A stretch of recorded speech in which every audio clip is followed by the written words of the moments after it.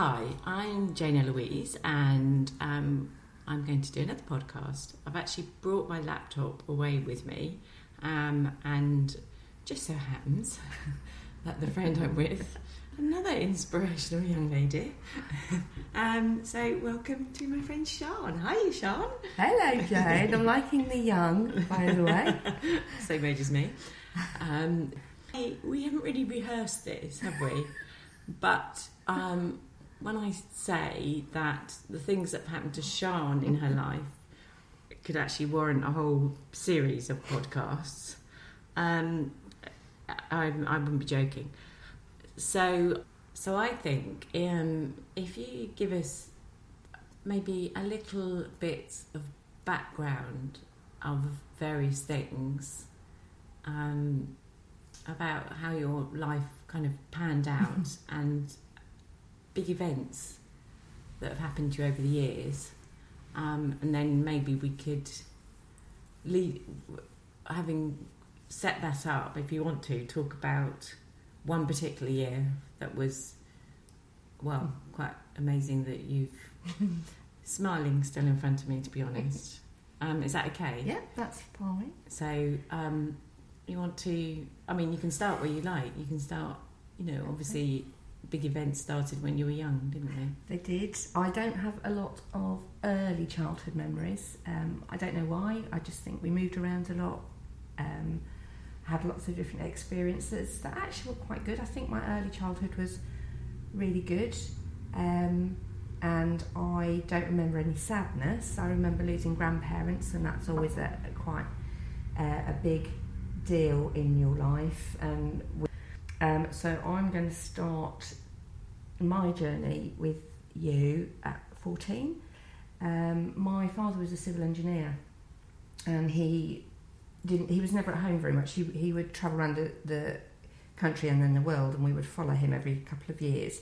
And one of the places that he moved to that we actually went to was Nigeria.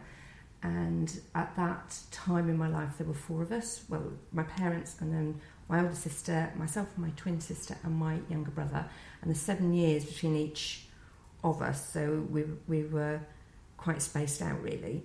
And my older sister didn't come to Nigeria. She had recently married and had a baby, so she stayed at home. So me and Rian and my little brother Thomas went to Nigeria with our parents, and the first few months were challenging but interesting and fun. And we didn't go to school, and we were wild, really. We were a little bit feral. We didn't have to do anything. We didn't go to school. We started doing correspondence schools, didn't really. So a lot of the expat children who went out with British companies or European companies or American companies had schooling provided. We didn't, so we just did our own thing, really. Okay. Which was fine. And there was a little outhouse, and I set up a little school for my brother because I quite enjoyed that sort of thing, and I enjoyed playing with him. And he was 6 at the time. And then he went out one day with a friend of my father's, and he didn't come home.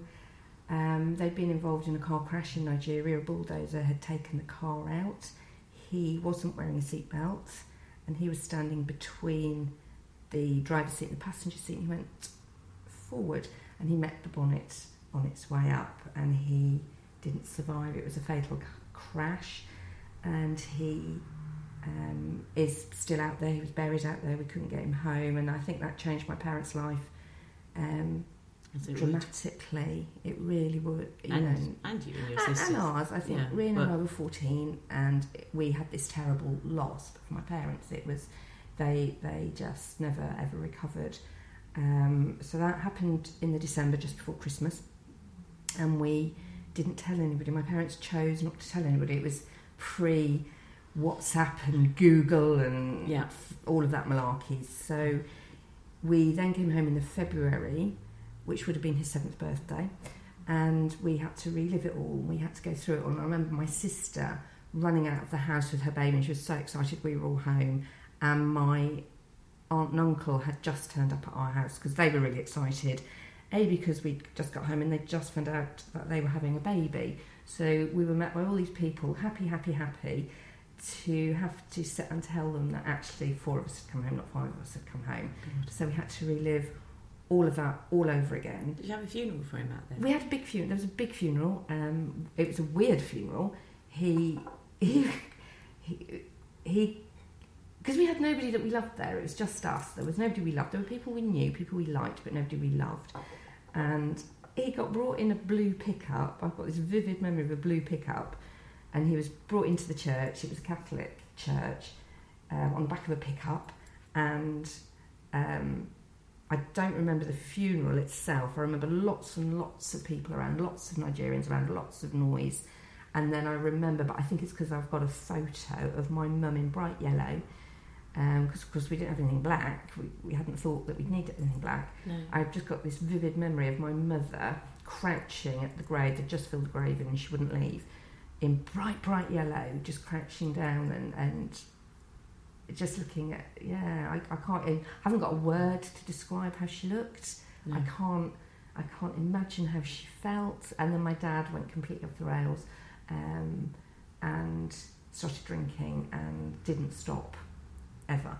And I think their whole dynamic changed, and then their dynamic with us changed, and I completely understand it. And I remember one night we'd gone out, the four of us, and my dad was just in an awful place. And I remember grabbing him, so a 14-year-old girl, and I was quite tiny, grabbing my dad and shaking him and just saying, for God's sake, Dad, may have sworn, but for God's sake, Dad, just remember you've still got 3 children left, and actually we need you, and we need you. And he couldn't connect to that at all. Did he carry on working? Yeah. And he went back out, so we all came home, and we had to break the news, and we never had like a memorial or anything, so the wider family have never had that opportunity to say goodbye.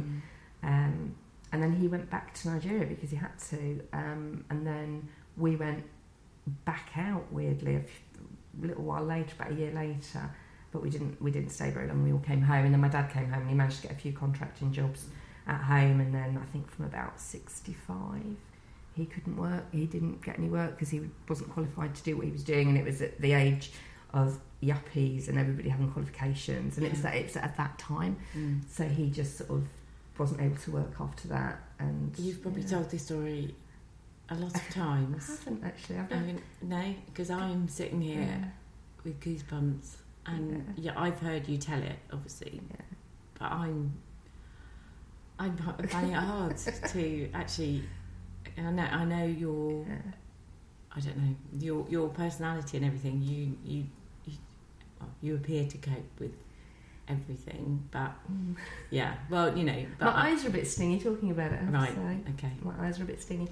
I've talked about him dying, but I've never talked about the detail, and I've never talked about his funeral before, and I've never talked about I don't think I've talked about coming home and our family not knowing and things like that, and that whole reliving experience. And I think what you know at 14, and obviously we're very young still, but that's 40 years ago. It's and other things have happened since, and I would say 14, 15 was it's a vulnerable very age. Impressionable, very, very, very impressionable. I mean, I can remember things happening to me, and that's quite a turning point. I mean, not only is it huge, obviously what happened to your brother, but the circumstances and the way it changed. Yeah, and I've always said, if I was ever in a position and I could afford to, I don't even know where he is now, I could vaguely pick it out in Nigeria, but I'd love to bring him home because he's on his own out there, and that's a really big thing for me.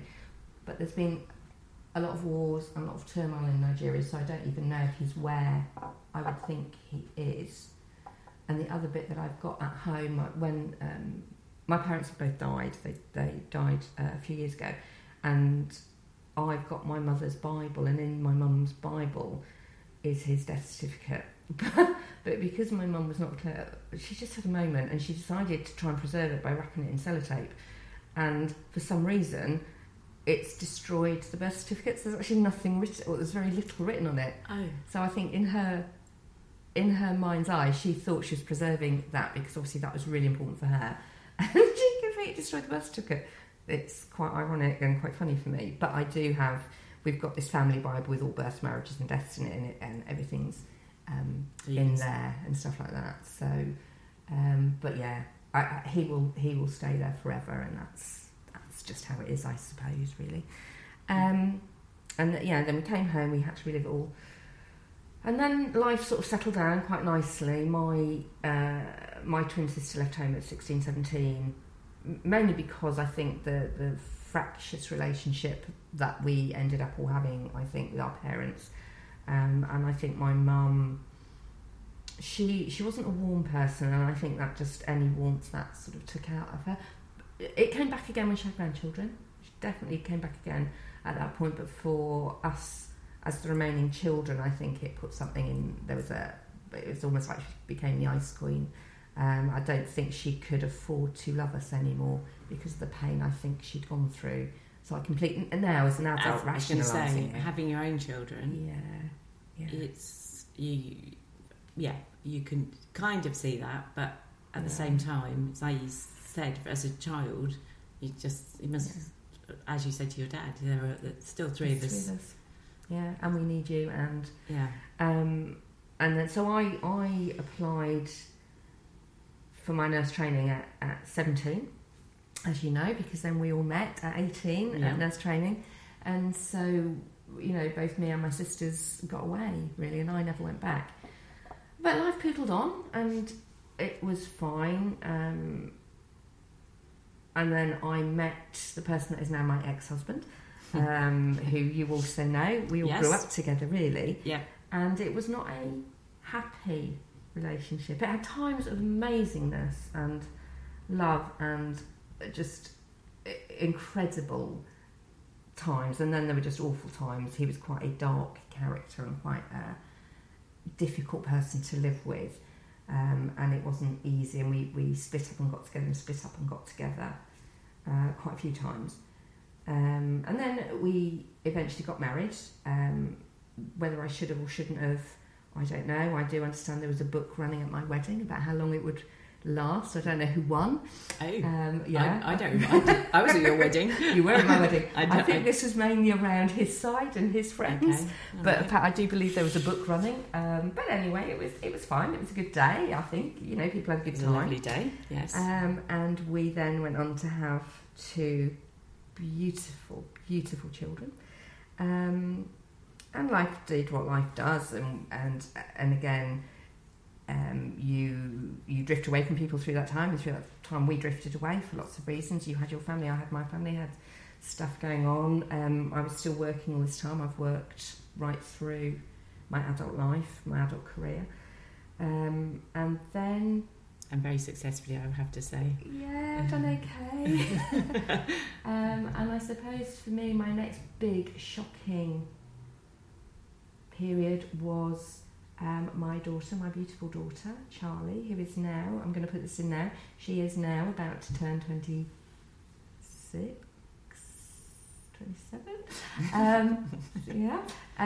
She was 4, and we were just mulching around at home, and she was a little bit off. I put it down to us needing to go to the dentist, because she didn't like the dentist. She is her mother's daughter. Checked her over, she seemed all right, a little bit warm, it was winter, thought she probably had a cold. Yeah. We went out, went to the dentist, she was all right with the dentist. At the time we lived in Dartford, and it was a day that my ex-husband and I were both off, and they were quite rare because I'm a nurse, he was a fireman at the time, and we quite often worked opposite shifts to look after the kids. But we were all off for the day, so we decided to go to Bluewater and go to McDonald's, as you do with young children. Charlie was 4, Ben was 2. He was just off his 3rd birthday, because it was February. And we went into town, and she was a bit pale and a bit... she got a bit hotter, so, as every good parent does, I went to Boots, bought some Calpol. Yeah. Plied her with Calpol, carried on shopping, and carried on doing the McDonald's thing, and she ate her lunch, it was fine. We went home, it was fine. The kids next door came around to play, and she was on the sofa. I remember it really, really vividly. It's a picture that I'm never going to lose. And she was lying on the sofa just in her knickers because she was quite hot. I probably need to put in here at this point I am a children's nurse.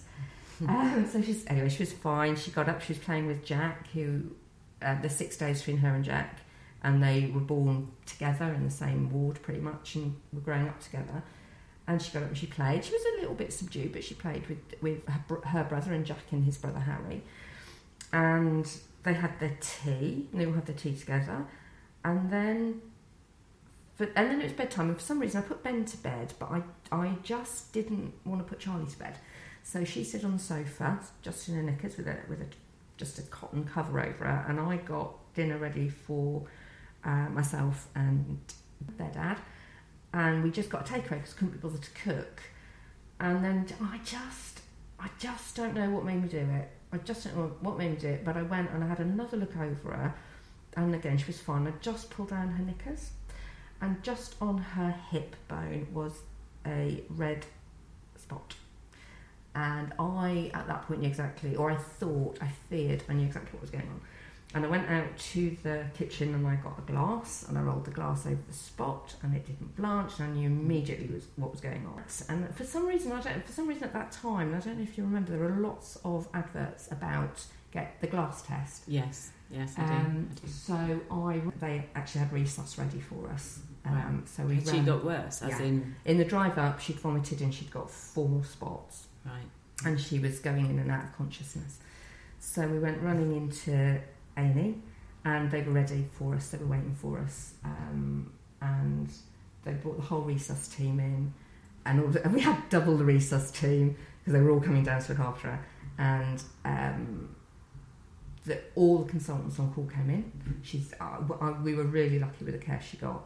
And I remember one of the consultants, the paediatrician, Dorothy Garvey, and I stayed with her the whole time, because in children's nursing, parents can stay. It's not like adults where relatives are shoved out of resus. And it got to so they put all the cannulas in, they were taking all the blood, they were doing all of that. Then they had to phone the rescue team from Guy's, and they needed to ventilate her. And that's the one point I couldn't be with her. I could not watch them intubate Charlie, so I had to leave the room at that point. And they came out, and we went to the relative room. And by this point, my brother-in-law had come to see what was going on and brought my nephew, and they brought a few bits in for us. And we were in the relatives room, and I remember them coming in, and it was the retrieval team from Guy's. They came in with a clipboard, and they said, Shandan, with the retrieval team from Guy's, and we need to ask you a question. I thought, oh God, they're going to ask for her organs. They want her organs. And it wasn't. They wanted to put her on a trial drug, and I've never been so relieved that they wanted to put her on a trial drug, because I thought, this is it. They're coming to tell me she's dead, and they want her organs. At this point, I think it is very important, because you're talking about this for you. You're a children's nurse. Yeah. You knew what to look for straight away. Yeah. And a lot of people. I mean, okay, my youngest daughter's lost someone through it. Yeah. And the speed at which it happened so scary. Is very scary. So scary. And even you talking, you acted very quickly, and you she deteriorated. Yeah. So I think, it's a reminder to everybody. I mean, there are certain. Well, I don't know if there's a lot when they're younger, and obviously when they go to university is another particular point, isn't it? Without sort of scaring people, I don't know. And as children, can it progress even quicker, or does it not? No, I think it depends on the meningitis you have. Yeah, I knew this. Viral or bacterial. It depends on.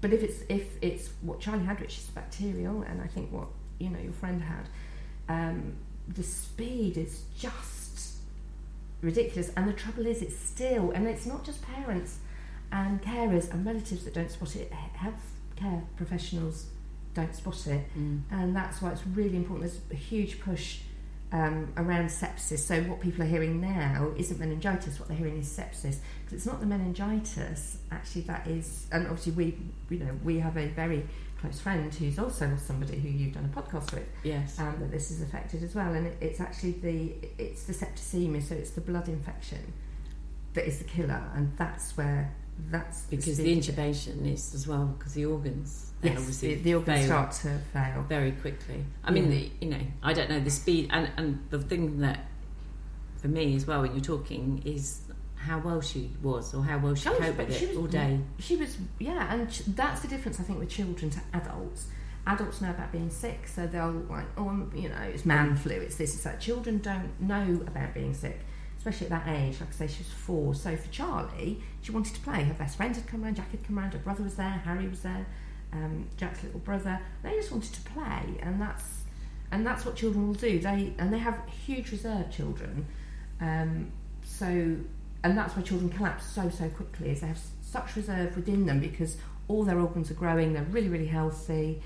It takes a lot to stop that happening, and that's, I've been a children's nurse for a very long time, and you see children walking in, and they walk in well, and the amount of doctors and nurses, what do those parents, they're just being silly, they're just being panicking, and then that child collapses in front of you. Parents know their children.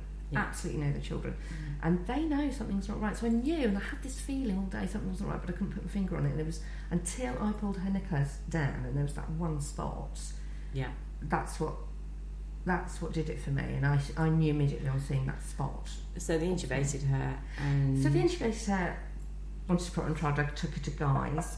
We followed in the car, and the ambulance stopped, and she'd needed full research. She'd had a cardiac arrest in the ambulance.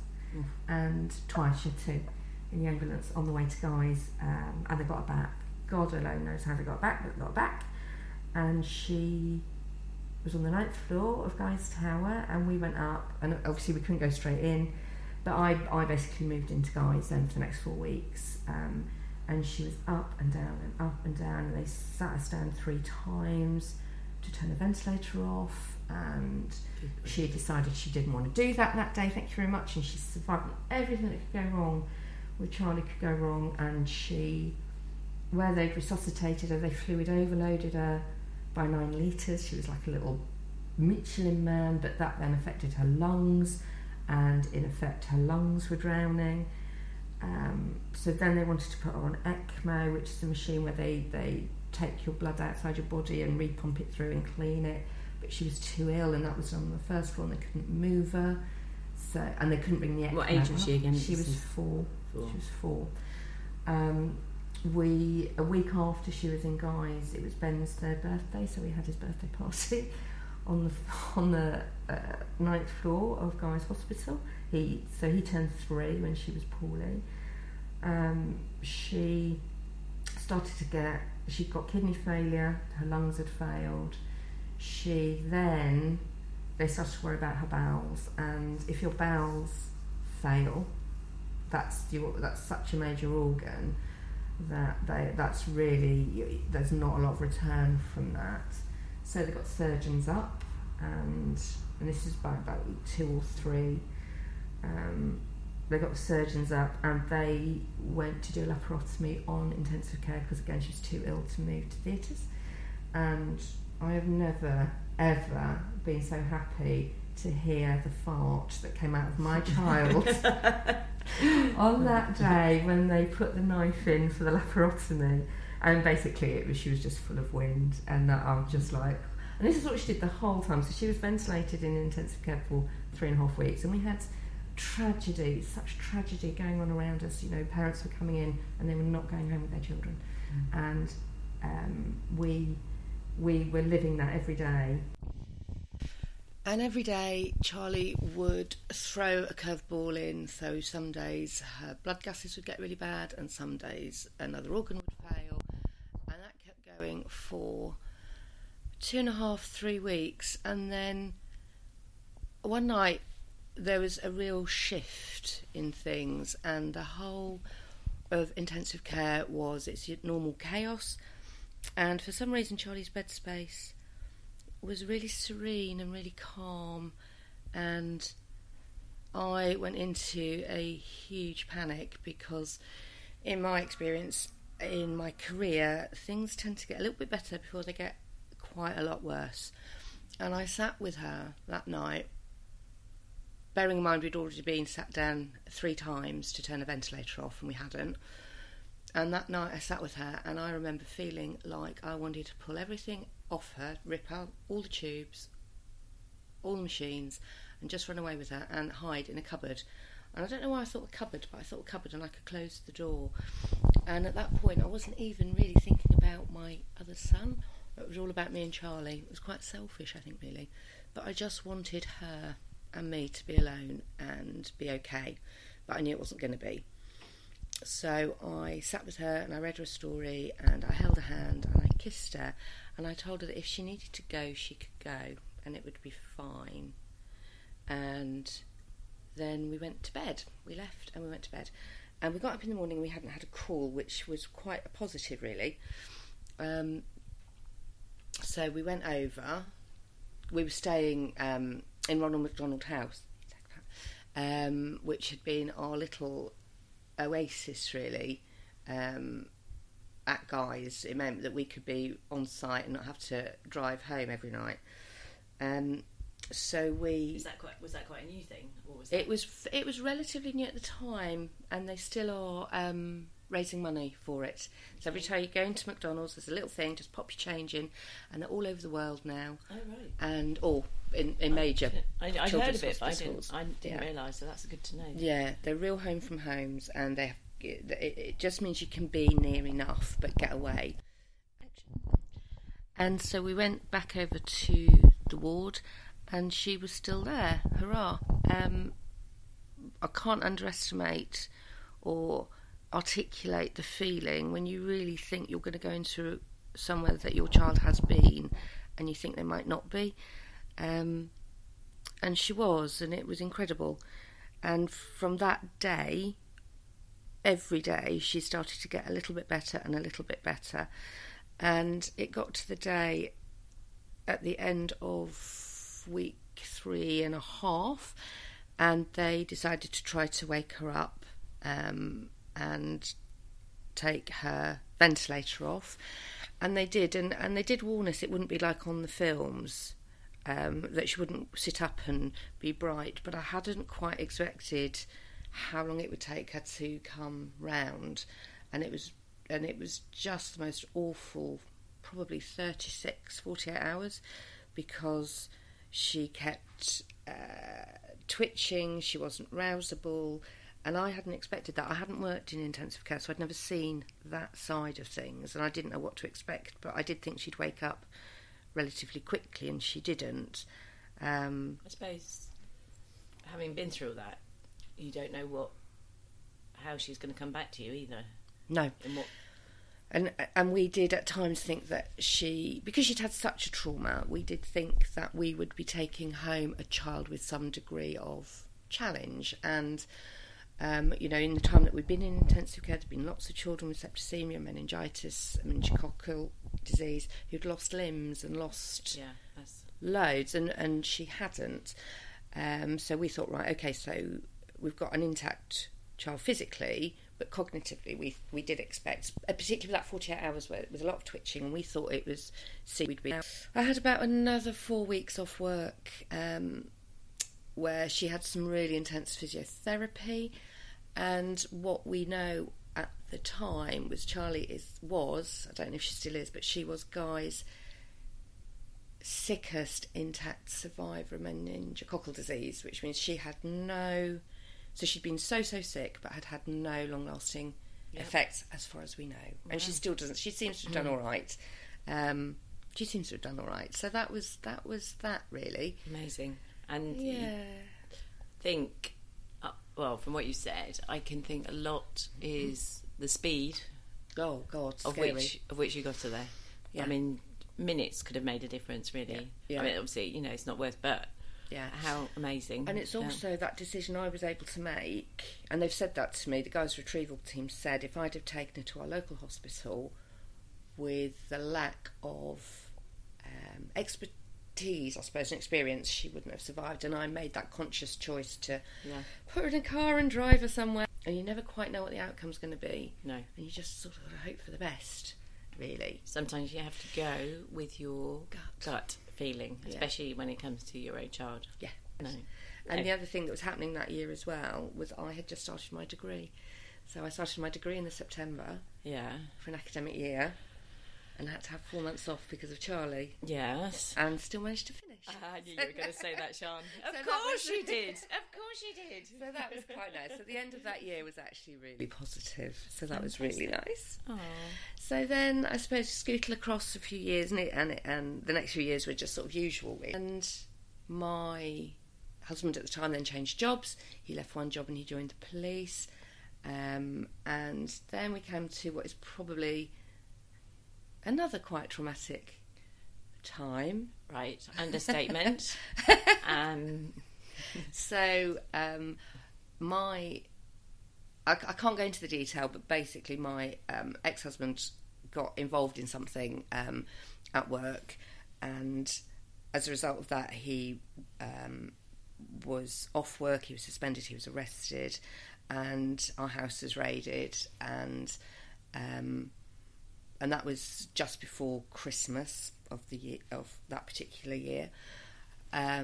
We then got through Christmas. It was quite difficult because it then affected his mental health, and if he hadn't been depressed before, and I think he probably had been, which is probably why his behaviour over the years towards me and the kids have been so difficult and challenging, it became worse, became much, much worse.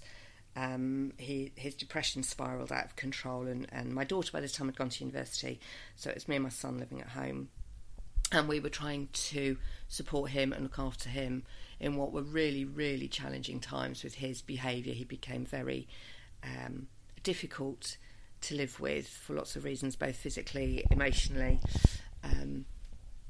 Just really tough. For a few months, and he was under the care of mental health teams. And it got to the point by about the February, and he seemed to be a bit... My uncles had died, so I went to the funeral. Sorry, I just have to say, at this point, Sian does have an enormous family. So whilst it sounds very alarming, the amount of funerals and other lovely things that she goes to, she has an incredible amount of cousins, aunts and uncles. So, so... Just one of the above. And... my husband and my son at home. So I drove to Wales, stayed overnight. The next morning, I got a call from a friend, and this was a friend who, actually going back to when Charlie was ill, had been very involved in looking after us at the time, her and her husband. Yep. By this time, she had separated from her husband, but she called me to say, Sian, I'm really, really concerned. I've had a call from your husband. My husband. Ex-husband.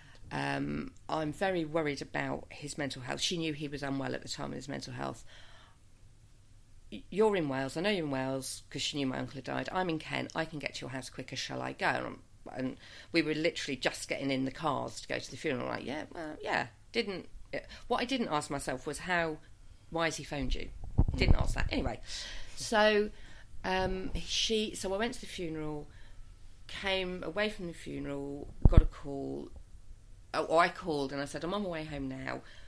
What's the state of play? And she said, you need to know he's tried to hang himself. He tried to kill himself in the house.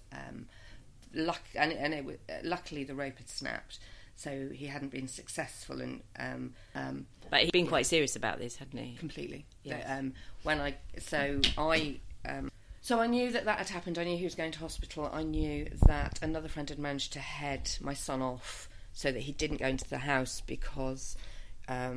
there was quite literally a hole in the wall where he'd fallen, his head had gone through the wall, so there was aftermath of post-suicide. So I got to the hospital, and my son was there with the friend that had stopped him and another woman who I didn't know. And as I walked into resus, my friend who'd called me was walking out. She'd been with my husband and was walking out, and she said to me, "Oh, do you want to go and see him then?"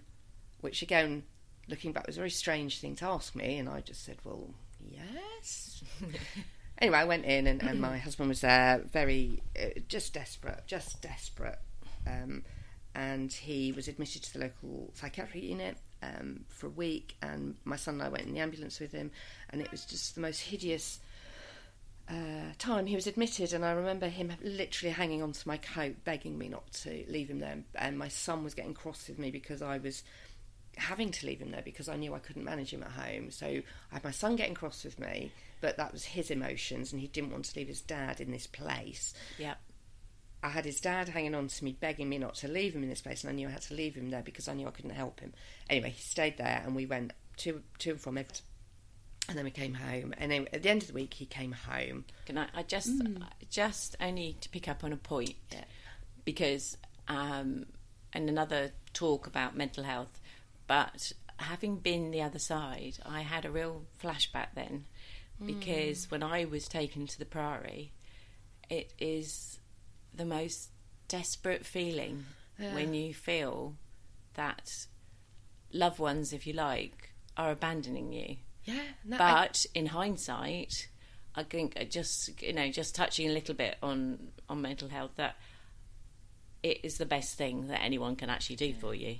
Yeah. Because I remember begging, and I hated every single minute, but it's not. It's very, very difficult for the other side, the person that's dealing with it, i.e. you. I can see that now, but I couldn't. No, it's in a way it's comforting to hear you say that, because all I could say was this desperation, and I felt like I was abandoning him. Yeah, because again, as a parent of a child in hospital, you can stay. Yes. As a partner, you can't. No. And it would have been the wrong thing. It would have been the wrong thing, because I know that. So. Yeah, so he was in there for a week, and then he was discharged home under the care of the crisis team. And it was, again, very tense in the house, very difficult in the house. He was still very unwell. Got to day 4, so the 4th home visit from the crisis team, and he was being seen separately from me, so they were taking him into a different room and talking to him. And then they came out and said, "It's been nice to see you, we're discharging him now." And I'm like, what? Excuse me, he's still really, really ill? No, he's told us he's all right, so we're discharging him. This is like 14 days. No, not less even than that. Less than that. Yeah. Of someone trying to hang him. We moved him into the flat, and I was there every day, most days, most evenings, looking after him, running him round. And he was sitting on the floor this one night, and he said something, and I looked at him and I said, "That's not you speaking. You wouldn't say that. That's the words that a friend of mine would have used." And this is the friend that had been there when Charlie was ill. I'd been her bridesmaid at her wedding. I was her son's godmother. She is my son's godmother. I said, "You're having an affair." And he broke down in tears. And then another couple of weeks, and then I went back to work. I'd been off sick since probably the February to the May. So I was off for a little while, managed to get back to work, and all was good. And then we got to about May, and there was a knock on the door about 7:30 in the morning, and there were 3 police officers at my door. And they were police officers I recognised from the December the year before. So I thought, oh, bloody hell, what's he done now? And they came in, and they'd come to arrest me in connection to what was going on with my ex-husband. Which I will point out, you actually had nothing to do with. I had absolutely nothing to do with. However, when I said that, they cautioned me by my kitchen sink. Said, "No, we need to take you to the police station to question you." And I didn't notice that caution. Looking back now, I remember the caution. In fact, I remember I was in my pink dressing gown right by my kitchen sink. By this time my daughter had woken up. She'd come downstairs. She was sitting on the stairs listening to all of this, and I remember the sergeant going up to her. She was in a state because I was being arrested, and she was in a state, and the sergeant sat with her and said, "I promise you nothing is going to happen to your mum." And I'm going to come back to that in a little while. Anyway, so they let me go upstairs and get dressed, but the lady police officer had to come with me, so I had to get dressed with the police officer in my bedroom. They took my phones, my laptop. This all works, so they seized everything, and I got taken to the police station, where I was interviewed. Well, I was held for 7 hours in the local police station. They were actually quite sweet to me. Just, I know you're not going to reveal what this was, but I have to say as well that it was quite how can I put this? It's a very high profile. It was a high profile case, rather than a particular thing that had happened. It was a whole. Yeah, it was nationally reported. It was a nationally reported profile case. So, there wasn't an incident as such, but it was just you were suspected of doing something, of being involved in something that your ex-husband had possibly been involved with. Yeah, allegedly. Thank God. Right, so I agreed to get a solicitor, and they interviewed me, and they told me what the accusation was, and I looked at it and I couldn't believe it, really. Anyway, I was at the police station for 7 hours, and all the way through was saying I did not do this thing. Gave them... I couldn't remember what I was doing on the day, just because it was just bizarre. So I went to my solicitor the next day with actually what I thought was quite good evidence. The fact that I was actually on a day off, so I couldn't have done what they said I was. I was with my daughter, all these things. But actually the police were able to disprove absolutely everything that I had put in as an alibi. That's incredible. They actually went through the actions that you'd done and worked out where they... And worked out timelines and worked out I could have been where they thought I was and could have done what they thought I did. So you're trapped in a nightmare here. I really was, and I remember, actually it's just come back to me now, I remember my boss or my boss's boss, because I was having to sort of touch base with them regularly because obviously I was off work. I told them, so I got home and I had to phone them and say, I've just been arrested. That kicked off the whole chain of events at work for me. And I remember, and I went off sick. They didn't suspend me. I went off sick because they could have suspended me from work. The impact in my role was huge, potentially. And I remember my boss was saying, God, Sean, you must feel like you're in an episode of Spooks. Because it just kept going on and on and on. Anyway, so I went home. My children were invited to the police station to go and give interviews because my daughter was my alibi. That went down like a lead balloon. And then I was in this little surreal world, really. And then my cousin phoned me and said, Sean, you've got to get a better solicitor. She worked for a barrister. He phoned me. He was lovely on the phone. He phoned me and he got me in touch with the person that ended up as my solicitor, who was phenomenal. And I phoned my sister, told her, because I was then on bail and they put lots of restrictions on who I could talk to and where I could go and stuff like that. But they didn't tell me I couldn't speak to my sister, so I phoned my sister and I told her this thing. And the response I got from everybody that I was able to tell was, did you do this? And I get that. Everybody has to ask, did you do this? Yeah. And every time I said, no, fine, that's it, that's all we want to hear. We just have to ask. So my sister did the same, did you do this? No. And that was that. So my niece called me and said, can you please come? My sister Ian had been taken into hospital in the West Country and was really ill, and they weren't being listened to, or they felt they weren't being listened to by the nursing and medical teams looking after her. So I jumped straight in the car and moved there. I live in Cambridgeshire, so I live east, she lived west. And I ended up going up and down to the hospital every day for a week. And it was awful. And I'm not saying that what happened there led to the outcome. It was a very poor outcome. So anyway, so I was demanding she was put into high dependency or intensive care, and then there was a day I didn't go down, and on that day they did actually move her into intensive care, and I went up to see her, and I'd already arranged with her, because she was so ill, that I would go and collect my nephew from the airport. He was flying in. He had, the year before, he'd lost his leg in an industrial accident. And obviously, for him, he was a young man. He was in his early 20s. That took him to a very dark place. But he was just coming out of it. And she had enable both able-bodied and disabled people to go on a tour ship, equal levels, and they can do everything on those ships. So he'd gone on that for a week, which he was loving, because he was contacting my sister and saying... he was loving it, but he knew I was picking him up, so that wasn't a problem. So I got to the airport. Did he know your sister was in hospital? Not at that point, no. Right. So I went to pick him up, and she was fatally ill. So I got him to the hospital. my brother-in-law and another niece, as Jane's alluded to, I have a very big family. Another niece had come up from the West Country, and I went and said my goodbyes, and I left because I just couldn't be there at the point she died. I just couldn't do that. So I got in the car and I drove home, and about an hour, it's about a 2-hour drive home, and about an hour I stopped the car. I've got no idea why I stopped the car, but I stopped the car, and as I stopped at the car park, I got a call from my niece to tell me my sister had died. So I sat there, I phoned my children, and I phoned a couple of cousins so that I could get them home.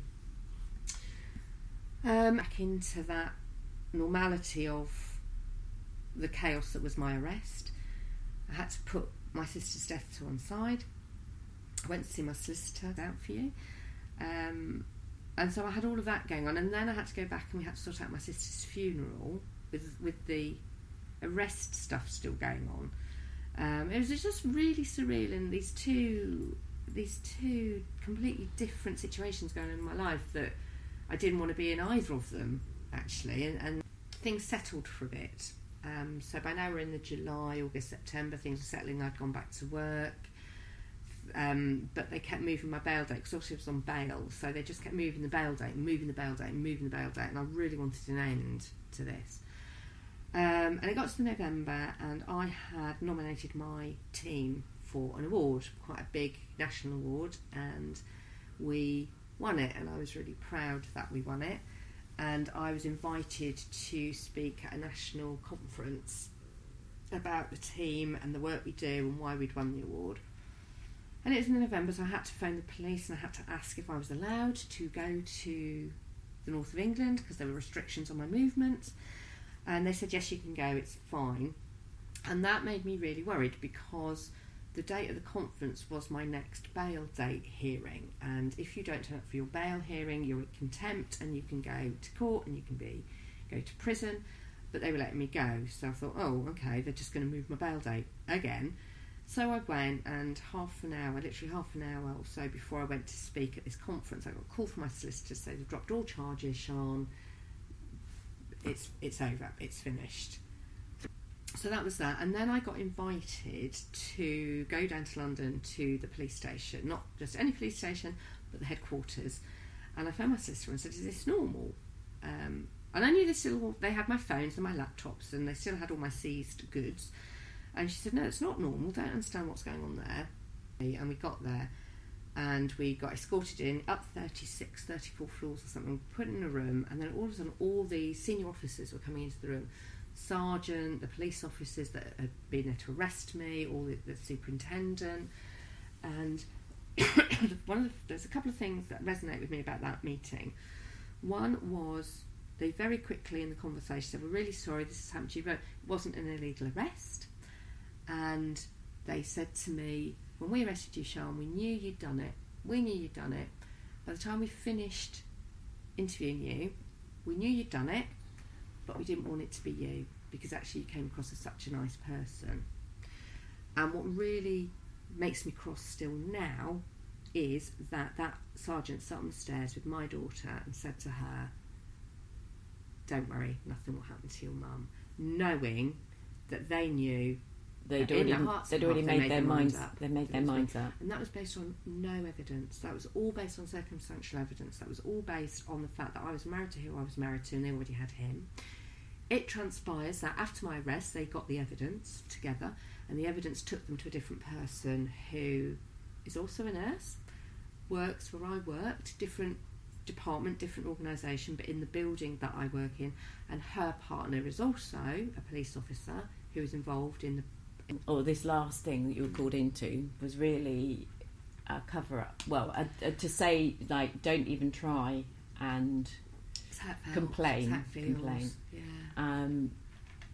Trouble is, in life, not to the extent that you've been through, there comes a point where you have to know these things and move on. Yeah.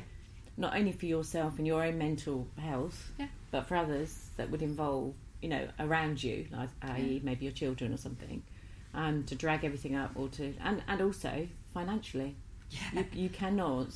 It's really expensive being arrested, Yes, can I just say? If you're not entitled to Sean legal has aid. worked at a very high level for a long time, but has not been in that financial position that this is money that I can't throw it away. No, really. No. So I had from a mental health point of view, I had fantastic support from my GP. He was brilliant, and he all the way through.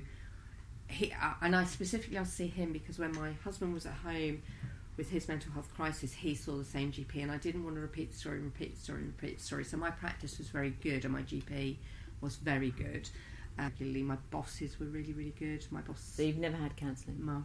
Except for that time? From when Charlie was ill, yeah. My boss and my organisation were fantastic, and chose not to do that. And I'm incredibly lucky working for who I work for, and the care and support they've given me. You're lucky for a reason, though, because they've seen. They had a belief in me. They have a belief in you, and rightly so. And they believe that I have integrity, and I hold my integrity very close to my heart. Well, I think to sort of round this all up, Sian, so, I mean, literally, unbelievably, that happened. Yeah. In that 1 year, and so the following year you turned 50. Following year I turned 50. So you turned 50. We had a fantastic surprise. Mother of all parts. Surprise for Sian. Bittersweet, because obviously... It would have been my twins' 50th. Would have been your twins' 50th as well. And I think, I don't know, I remember feeling that for you, and I'm sure everyone did. And then fast forwarding now, as we're about to turn 56 this year. So young. And I just... the point of all this, well, beyond awfulness, for a word, does it, that you have been through, you are remarkable. And, I mean, truly, truly remarkable person. I mean, and there is actually even more stuff that you haven't talked about. And I think the point is, okay, God forbid that anyone goes through, has to deal with half of, and people deal with, you're always very people sort of... with awful things. Yes, and we all look, and I know when I look through mine, I look at other people and think, wow, in awe, and you're right up there. But through it all, you've found positives, you've battled on, you're a great mother, you've got two wonderful children, and importantly for me, especially since you've semi-retired, you've got a travel companion. And I think I don't know what makes me me, and I don't know. I've recently, into what I have done, and certainly what I've done over definitely last year, is I have really looked to people who are real positive influences in my life, and anybody that isn't actually are now not in my life. So all I've done now is built around me people I love, people I like, people who are positive, people who make me feel positive. You have introduced me to the travelling bug, thank you, and like you say, we've now travelled a little bit, a lot, and I'm loving it. It's stuff I never did as a younger person. No. For lots of reasons, we didn't have my job, so I'm still working, so I have that as well. And my kids are amazing. You've alluded to this huge, expansive family that I have.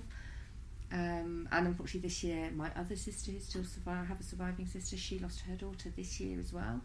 And you just... And that, for me, that puts stuff in perspective. I've never lost a child. Both my sisters and my mum all lost children. What that did to them was devastating. I nearly did, but I didn't. I have to see the positive in that. And all I see is positive in my life, and that I'm living my happiest life now. I'm really happy. Well, Sian, I'm going to finish. I'm going to give you a hug, probably burst into tears myself. And I just want to thank you very much, and my pleasure. To say you're amazing, and you're more than possible, my lovely Sian. Thank you. Because I'm going to cry now. I can feel it.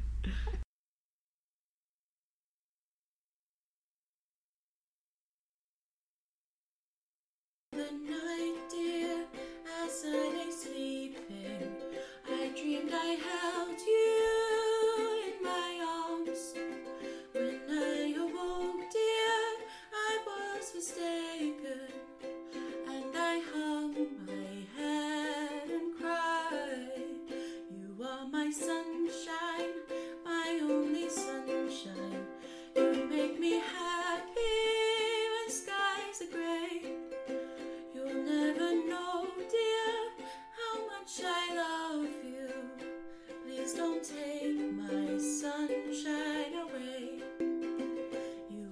my sunshine.